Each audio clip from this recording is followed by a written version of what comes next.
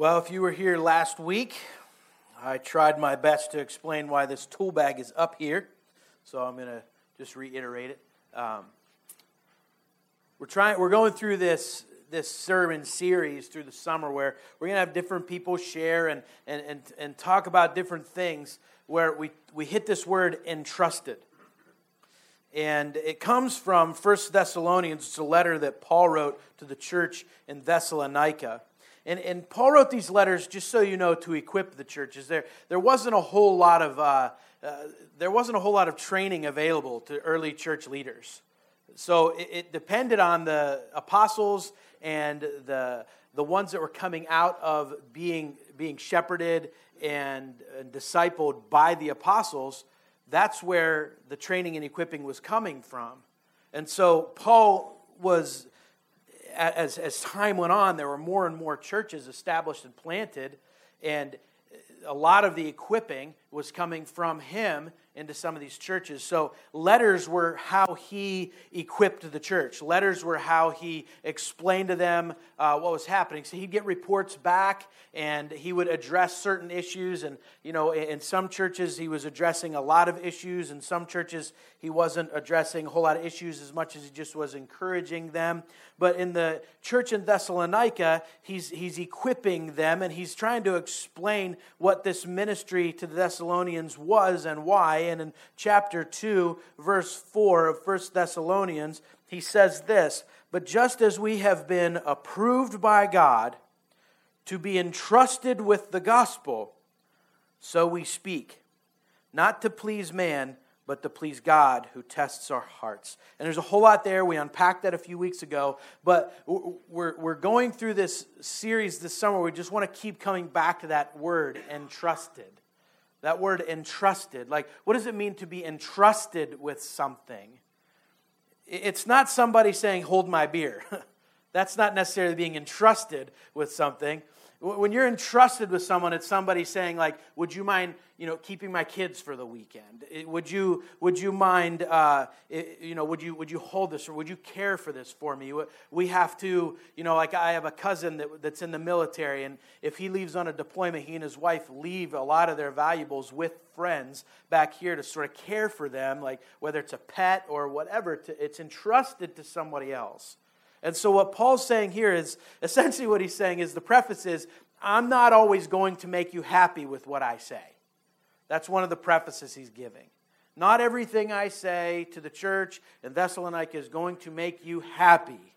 But I'm not speaking to you to make you happy. I'm not speaking to the church in Thessalonica to please you. I'm speaking to the church to please God. And that comes from someplace bigger than me. I have been approved by God and entrusted with the gospel. And with that in mind, every part of Paul's life was given to him. Every breath, everything he owned, everything that he was given to him as a tool to further the gospel. His life was a tool bag. And depending on what situation he was in, he could dig into something else. Now, Paul wasn't a man, once he followed Jesus, he lost a lot of his earthly wealth.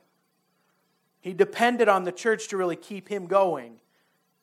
And he had a side job as making a tents. So the adage is that if someone's doing ministry and has a job also, they call that person a tent maker. And that comes from Paul, who made his side job making tents. And that's how he kept himself going and fueled the ministry whenever he needed some income. But the church also would come alongside Paul and say, "Hey, when you come into our city, you can stay with us. We'll give you a place to live. You always have a place to stay." And that was Paul's life. Because once he had Jesus, he moved forward with that, and that's all that really mattered to him. And everything about his life became about furthering the gospel. So we're trying to get back to that in our lives, as everything that we are, everything that makes up who we are, is just a series and a collection of different tools and resources used to further the gospel. We've been approved by God. Our identity, like the song said, is we are who He says we are.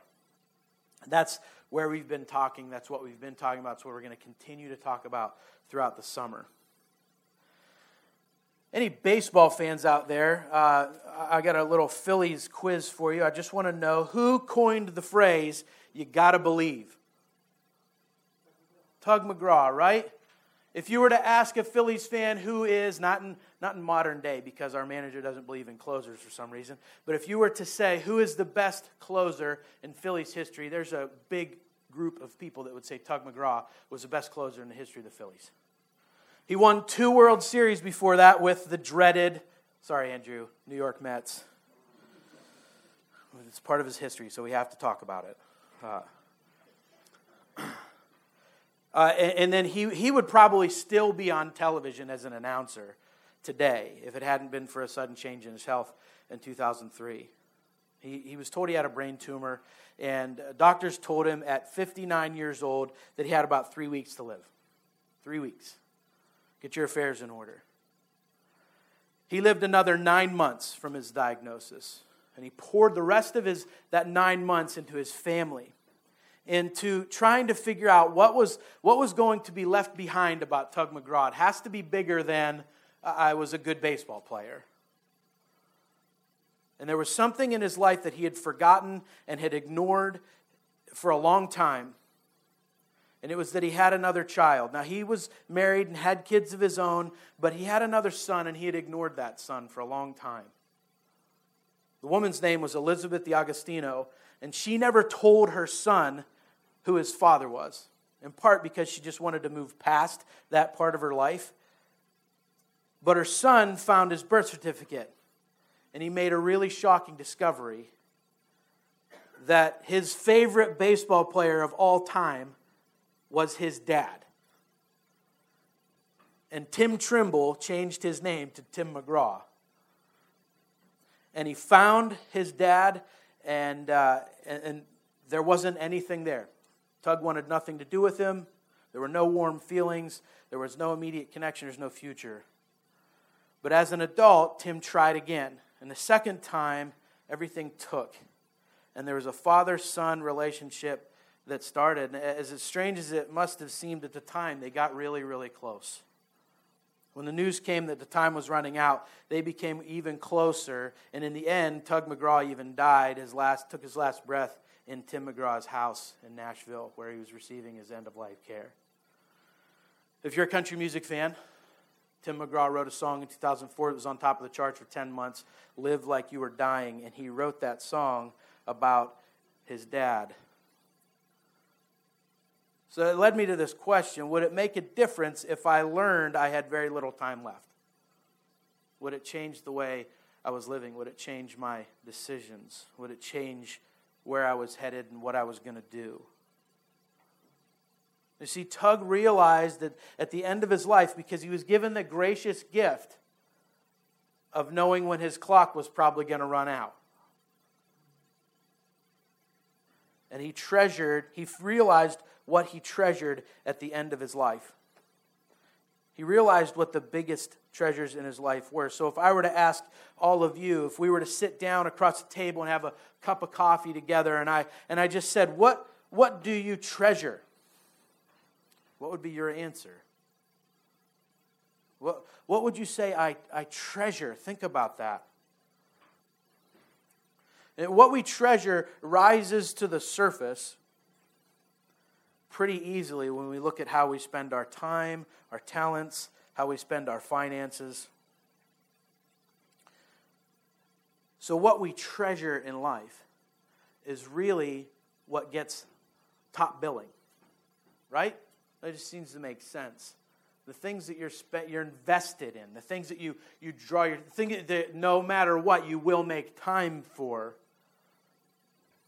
Megan and I get to do a decent amount of premarital counseling. I did a wedding yesterday with a couple. The young man was an intern with me in Martinsburg whenever I was there, and I got to do his wedding ceremony yesterday, which was really great. But I think that the coolest part about all that is the wedding ceremony becomes like the culmination of this cool relationship we've developed with this couple because we've gone through premarital counseling with them. And when we talk about communication, one of the rules that Megan and I suggest that a couple lay out for themselves is to not use the terms never and always. Don't say something like, you never do this, or you always do this. Because if you're not God, you never or always do anything. God's the only one consistent enough to never or always do something. So we try to explain that to people, but I want you to keep that expression in mind, because I'm going to use the words always and never this morning, and it's 3 things we want to look at today. I've been interacting with some people on just trying to get some critiques of my sermons, and 2 different people told me that it would be easier to follow you if you gave us some points. So I'm not saying that that's a bad criticism. I tend to communicate what's in my head, and sometimes it doesn't come out. So I'm giving you 3 points today, okay? If you're a rigid note taker, I'm hopefully trying to help you, because it helped me, if I'm being honest, it helped me process my thoughts, to put it this way. But there are 3 big things. 3 big things we want to look at today. You remember we talked about motivation a few weeks ago? We talked about what motivates people. Whenever we looked at Acts chapter 11 to close out that section of our Acts series, we looked at these men who were stepping into a territory they had never been before and camping out there for a whole year. They didn't get their affairs in order. They didn't say, hey, I've got to find a new job. All we see is that they decided to go into Antioch and live with those people for a year to disciple them on how to exist as a healthy church. What motivates someone to do that? It's got to be something bigger than just something I want. Or if you go to work every day to provide for your family, there's something motivating that. Those motivators don't always have to be holy for you to answer that question. But I believe that if we can get to the core question, the answer to the core question, what are our motivators? What's motivating my behavior in this movement? What's motivating my decisions? What's motivating how I'm using my money? What's motivating how I'm using my time? What's motivating how I'm using the talents and abilities that God gave me? What's motivating those things? I think if we can get to the core answers to those questions, we'll start to see the big gaps in our life where we're not really trusting God, or the place in our life where we feel like we do have a deep and healthy dependence on God. So my first point is that something always motivates our actions. Something always motivates our actions. Look with me at Matthew chapter 13. It's on page 565 if you're using the Bible in front of you. Matthew chapter 13 is this awesome, if you were sitting at Jesus' feet on this day, you would have just been inundated with awesome stories. It seems like Jesus just keeps going one after another, after another, after another. These awesome stories that Jesus is telling, these parables, these stories that teach a deeper lesson and a deeper truth. Again, that's Matthew 13, page 565 if you're using the Bible in front of you. In Matthew 13, though, he says this perplexing thing. He gives 2 different parables and that we're going to look at, and I think they could have been pretty big head scratchers for people, but hopefully we can make sense of it all. Matthew chapter 13, look at verses 44 through 46 with me. These are Jesus saying this. He's saying, the kingdom of heaven is like treasure hidden in a field, which a man found and covered up. Then in his joy, he goes and sells all that he has and buys that field. Again, the kingdom of heaven is like a merchant in search of fine pearls, who on finding one pearl of great value went on and sold all that he had and bought it. Now that can be kind of perplexing to us. It can be kind of a head scratcher. So let's just look at what he's saying. Picture with me that there's a guy doing, you ever see the people at the beach with metal detectors? You know, let's say there's someone in a vacant lot and they're running a metal detector and they dig down and they find this box just full of billions of dollars worth of treasure. It's just sitting there for years. The lot's for sale. This person goes, they sell everything they have. Everyone thinks they're crazy. They sell everything they have and buy this vacant lot. Overgrown, ugly, vacant lot. And people are wondering, what's wrong with this person? Why would they sell their vehicles, their clothing, their electronics, their home, Why would they sell everything they own to buy that field? And all of a sudden, whenever they show you the treasure that exists in that field, it all makes sense to those around. It's the same analogy with the pearl, this merchant that's looking for pearls. And he finds one, and he sells everything he has so he can have this one of great value. Because if this one was worth more than all the others he could ever find combined. That the treasure that's in the field was better and more costly than anything this person could ever afford or ever have. That's the picture that Jesus is giving. And see, when I say something always motivates our actions, that's what I'm getting at, is Jesus is saying the same thing. Something always motivates your actions. Some of our motivators can be easy to diagnose. If I'm frustrated, I can tell you that my actions are coming out of my frustration. I'm being motivated by I don't feel good, or I'm a lack of sleep, or I've just had a bad day, or whatever, right? Some of our motivators are easy to diagnose, and some of them are harder to diagnose. But what Jesus is saying is that if you treasure me above all else, you will start to see that I am worth more than anything this earth could ever give you. And if that can be your motivator, you will start to function out of healthy gospel living. That if Jesus, see, the paradox about this is that in the kingdom of heaven, Jesus, we sell all of our stuff. We buy the field. We get the treasure of great worth that nobody could ever compare their treasure to that treasure. And then we get that treasure and God gives all our stuff back. He lets us have it.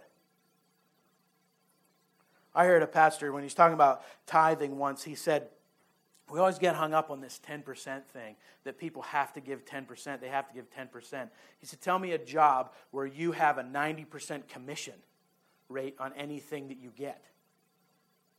And his point wasn't the percentages, it wasn't the numbers. It was that when we have a healthy perspective of who owns our stuff, it's a whole lot easier to understand why it's important to be sacrificial in what we give back to the communities in which we live and the churches that we're involved in. What Jesus is saying here is the beauty of the gospel is better than it all. And when I say all, I mean it all. The beauty and the power and the story and the truth of the gospel is better than anything you could ever earn, anything you could ever buy, anything you could ever get handed down to you, any tradition, any characteristic, anything. Anything you could ever give birth to, anything that you could ever raise, anything that you could ever perform at work, anything you could ever earn and hang on your wall, all of it pales in comparison to the beauty and the treasure of Jesus Christ.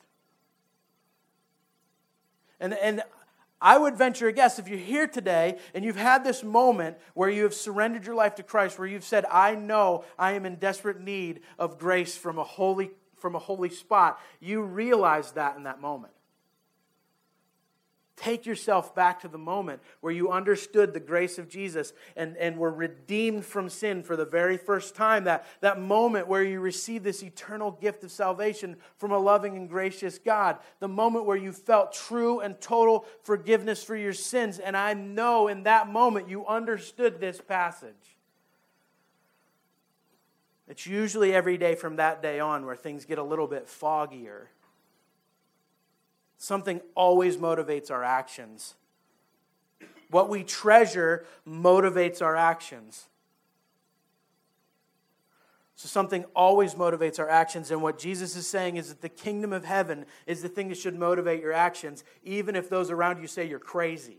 Even if your family tells you you're nuts. Even if people say, I don't want anything to do with that. Even if people say, you're an insane person and I just can't trust you. Even if people say, this Jesus is a whack job and I can't believe you give your life over to him, I'm out.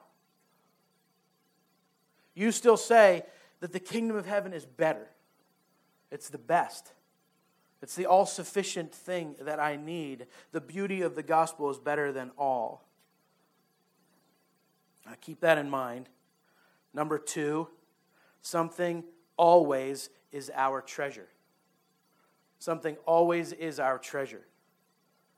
So if something always motivates our actions, and our treasures are what motivate us, something always is our treasure. flip over to the book of Mark chapter 10. I think that this was brought up at the end of last week's message. Mark chapter 10. That's on page 584 if you're using the Bible that's here. Something always is our treasure. Listen to this interaction in Mark chapter 10, starting at verse 17. And as he was setting out on his journey, a man ran up and knelt before him and asked him, "Good teacher, what must I do to inherit eternal life?" And Jesus said to him, "Why do you call me good? No one is good except God alone. You know the commandments. Do not murder, do not commit adultery, do not steal, do not bear false witness, do not defraud, honor your father and mother." And he said to him, "Teacher, all these I have kept from my youth." And Jesus, looking at him, loved him, and said to him, "You lack one thing. Go, sell all that you have and give to the poor, and you will have treasure in heaven. And come follow me." Disheartened by the saying, he went away sorrowful, for he had great possessions. I think we get wrapped up in the wrong thing in this passage, by the way. Just to preface, I think we get wrapped up in the fact that this guy had a lot of stuff, and we focus in on that. And the heart behind what Jesus is saying is bigger than the fact that he was rich. It's bigger than that. So, as Jesus is getting ready to leave someplace, a man runs up to him and kneels down in front of him and says, "Good teacher, what must I do to inherit eternal life?" So Jesus, remember in 1 Thessalonians what it says? When Paul says that we teach to please God, not to please man, what does it say that God does and why that motivates him? When Paul says that he's motivated by the gospel and motivated to preach and teach truth, that's motivated by the fact that he's been approved by God, entrusted with the gospel, and it also says what at the tail end of that verse? It says that God looks at his heart. That's exactly what's happening in this moment with this young man. Jesus is seeing this young man's heart. It's a mystery, but he is God in human form in this moment, and he looks at this young man, and he knows he's sort of a zealot here with obeying the rules, and he says, you know the commandments. Do not murder, do not commit adultery, don't steal. And he doesn't even get through all the 10 commandments before this young man interrupts him. Yeah, teacher, I've done all that stuff since I was a kid. I've obeyed all those rules since I was a kid. I've never broken the law. I've never sinned, is what he's telling Jesus. And the thing that I love here that I tended to look over for a long time is Jesus, it says, and Jesus, looking at him, loved him. He didn't look at him and say, "You're an idiot. Who do you think you're kidding here?" No, he looked at him and he loved him. And he said to him, now listen, I want you to know this is Jesus saying this to him, and it's motivated by love. That's what Mark tells us in this gospel. That Jesus is about to say to this young man to go do something very, very difficult. Because he's looking at this young man's heart, and it's motivated. The words that Jesus is about to speak to him aren't said to prove a point. They're not said to prove to this young man how wrong he is. They're said and motivated by love. And in this moment, the most loving thing that Jesus can say to this guy is, "Go, you lack one thing. Sell all that you have and give to the poor, and you will have treasure in heaven. And then come follow me." He's going back to this treasure principle that he teaches in the parable in the book of Matthew. He says, and then you will have treasure in heaven, the kingdom of heaven. Verse 22, disheartened by this, he went away sorrowful, for he had great possessions. What motivated him were his treasures. And something always is our treasure. We are going to all in this room, just this collection of people, we're all going to fall somewhere different on the wealth scale from an earthly standpoint. Some of us we're going to be able to come into a situation and be able to say that we have more wealth by earthly standards than other people. but we all have it. And that's not all that Jesus is talking about here, but what he does is he sees this man's heart, and he sees the real thing that this man needs to lay on the line. This guy's a rule follower. Jesus isn't going to get his attention by saying, you know the law. You know what it takes to connect your heart back to God. He knows that because he's looking at this young man's heart, and he sees in his heart that he is latched on with a death grip to his possessions, to his things. And Jesus says, go, sell it all. Then you will obtain the treasure in the field. That's what he says to him. And he walked away sorrowful because he had great possessions. He walked away sorrowful. Something always is our treasure, and something always motivates our actions. Our treasures motivate our actions, and we always have a treasure.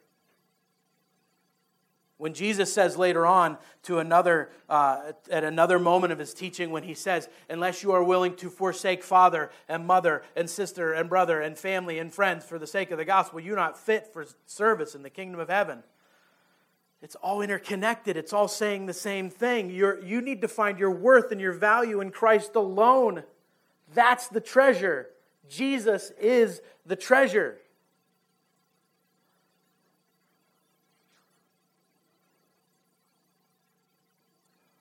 So what's that first one? The first one, something always motivates our actions. And number 2, something always is our treasure. And number 3, Jesus is always worth it. Jesus is always worth it. Jesus never disappoints. Jesus never leaves us in the dust. Jesus isn't the father that we go back to when we're estranged and say, I want a relationship with you, like Tim did with his father, Tug. And at the front end of this, Tug said, I'm not interested. I've got a wife. I've got kids. You just go be you. That's not Jesus' reaction to us. What he's trying to teach this rich young man is that I promise you I'm worth it.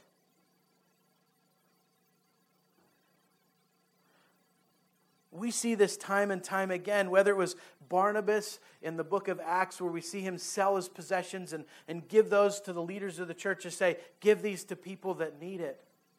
Or whether we see people like Cornelius, who was obviously wealthy and had a whole house full of servants and family living with him, and he brings Peter in and says, my house is your house. We don't see Cornelius sell all of his stuff. That's not what was commanded of him. We don't see Cornelius have to give that up. But what he does do is he says, my house is your house. Make this your base. Teach us about Jesus. And that's what happens. The apostles camp out at Cornelius' house.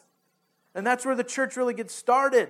And if you read ahead in the book of Acts, you'll see that the church's base of operations shifts from Jerusalem to Antioch. And we have to make the assumption that Cornelius' home is sort of like ground level base for the gospel moving into Gentile territory.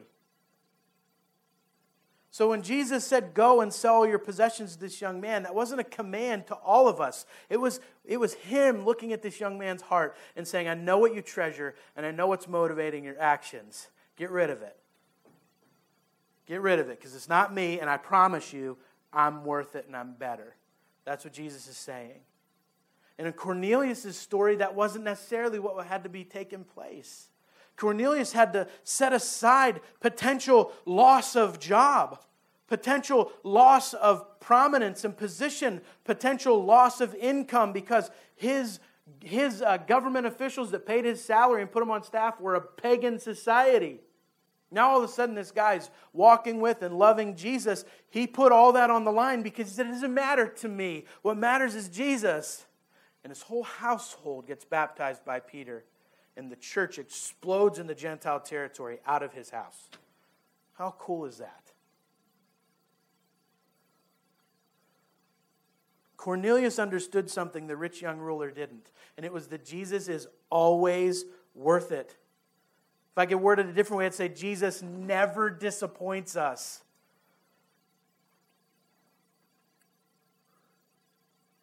As a father, it's dangerous if I look at my kids and say, I will never disappoint you. because I've only been a dad for a little shorter than 11 years, and I don't want anyone keeping track of my massive amounts of disappointing moments. Jesus never disappoints us. He never makes a promise he doesn't come through with. That has been his character since the day he spoke the world into creation. He is a good, good Father. He has our best interests in mind. And when your best interests collide with God's best interests, you will start to see what you treasure. And you'll start to see what motivates you. As a parent, it's really hard to wrestle with the reality that my kids aren't the center of my world. They're not the end-all, be-all. They are not. I think kids can become the biggest idol in the history of the church because we believe the lie that everything we have needs poured into these young people. And that's true if our motivators were pointing into something eternal. Which means I need to pour myself into something eternal. Which means I need to feed myself with something eternal. Which means my motivations need to be motivated by something eternal. Meaning that if my sons and my daughter pursue a career somewhere where they make next to no money, but they love Jesus with all their hearts, I am happy with that. Meaning that if my son's riding on the back of a trash truck, which when I was growing up was like the ultimate example of not doing something with your life. What do you want to do? Ride in the back of a trash truck? When I was a kid, I'm like, yeah, I kind of do. It looks kind of cool. Meaning that as a parent, if my kids are pursuing Jesus with passion, I couldn't care less if they have degrees hanging on their walls. I will celebrate if they do, if that's what they're doing to pursue Jesus. And I think we can heap that on as a parent. As a father, I feel that earthly pressure put on me to make sure my kids perform well. Now, I'm trying to break all kinds of stereotypes because I'm a pastor, and pastors' kids have a pretty bad rap in our culture. They're always the bad ones, running around the building. My kids don't do that, though, so it's okay.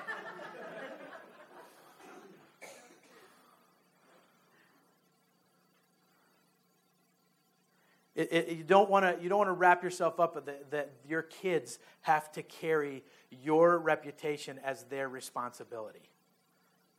And doesn't it seem like that's something we do? We harness our children with our reputation. And if they don't live up to our expectations, they're somehow tarnishing my legacy. That can't be our motivator. I have a pretty generic last name, so I can't say that my kids need to honor the family name. And if you knew my family, they're doing a really good job already. It can't be motivated by those earthly things. Or my kids will grow up to be adults that feel like failures. And so will yours. If we sit in this room over here across the hall or in this one down the hall and we teach our kids to be nice and kind individuals who say nice words and treat each other with respect, and that's where we stop. The second they don't do that, they're failures. That's what we've told them. But if we can point these people to Jesus, if we can lead our homes, men, to point people to Jesus, to point our spouse and the people we come in contact with at work to Jesus, to say, I already am a failure. I already am scubala. That's what Paul says. Don't look that up. It's a pretty nasty word. I am just garbage. I am the worst of the manure pile outside of the city apart from Jesus. Jesus is the only thing in me that makes me good. Jesus is the only thing that makes me a productive member of society. Jesus is the only thing that makes me a better husband. Jesus is the only thing that makes me a good father. Because I serve a good, good Father. That's who He is. And when I stop and I think about the ramifications of unearthing the treasure in the field and getting rid of all my earthly possessions, it's more freeing. And I realize that my motivators are something eternal, something bigger. So I'll ask again, what do you treasure? What motivates you? What's the deep-rooted motivator? If it's something temporal, you will be disappointed. If it's something temporal, I will be disappointed. So whether you and I accept it or not, we are who God says we are. Whether we want to accept that truth or not, I think we live in that tension, accepting that truth or not. That the real bedrock of our lives, of our marriages, of our ability to be an influencer, as a guy, I'll speak to the guys. Really, Father's Day is a celebration of influence, isn't it? We're celebrating the influences in our lives. When we celebrate, remember that word, celebrate Father's Day, we are celebrating the influencers in our lives.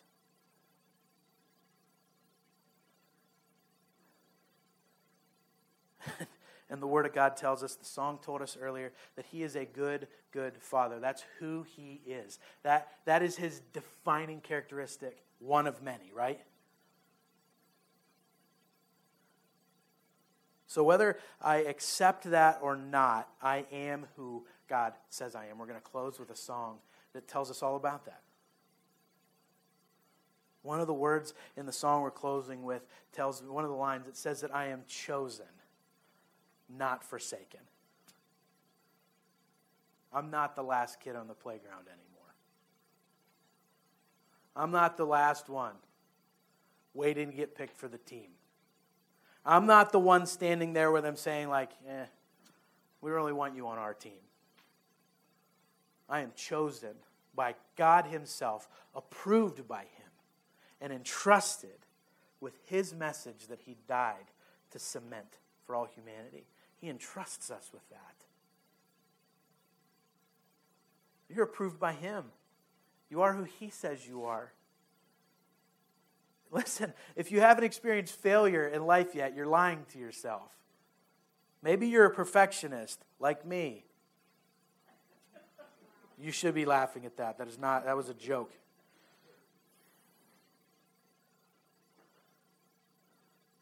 And maybe in our pride and in our arrogance, sometimes we can have ourselves convinced that we've found a good formula and we're perfectly fine. We're in a good rhythm. Things are going well right now. And in those moments, we're the rich young ruler who's coming to Jesus and saying like, how do I get eternal life? Because things are going pretty good for me right now. It seems like that's the only thing I don't have. So just tell me what it is. I'll bang it out real quick and we'll be set here, God. And Jesus looks at this young man's heart and says, here's the thing that's holding you back. Cash it all in. Sell it all. Get rid of it. And whatever proceeds you make, give to the poor. Yeah, the poor. The ones that you've been critical of, the way they spend the money and the way they spend their time. Those people. Give it to them. Then come follow me. When you got nothing left in this world, you'll come follow me, and you'll realize you just got the treasure in the field. And it's the best treasure, bigger than anything you could ever imagine. So something always motivates our actions. Something always motivates our actions. Something always is our treasure. And Jesus is always worth it. You are who He says you are. Father God, you are an amazing and crafty God. A God who gives and gives and gives and gives. And the only thing you get in response is our adoration, is our praise, is our worship. And in your infinite grace, that's what you desire from us.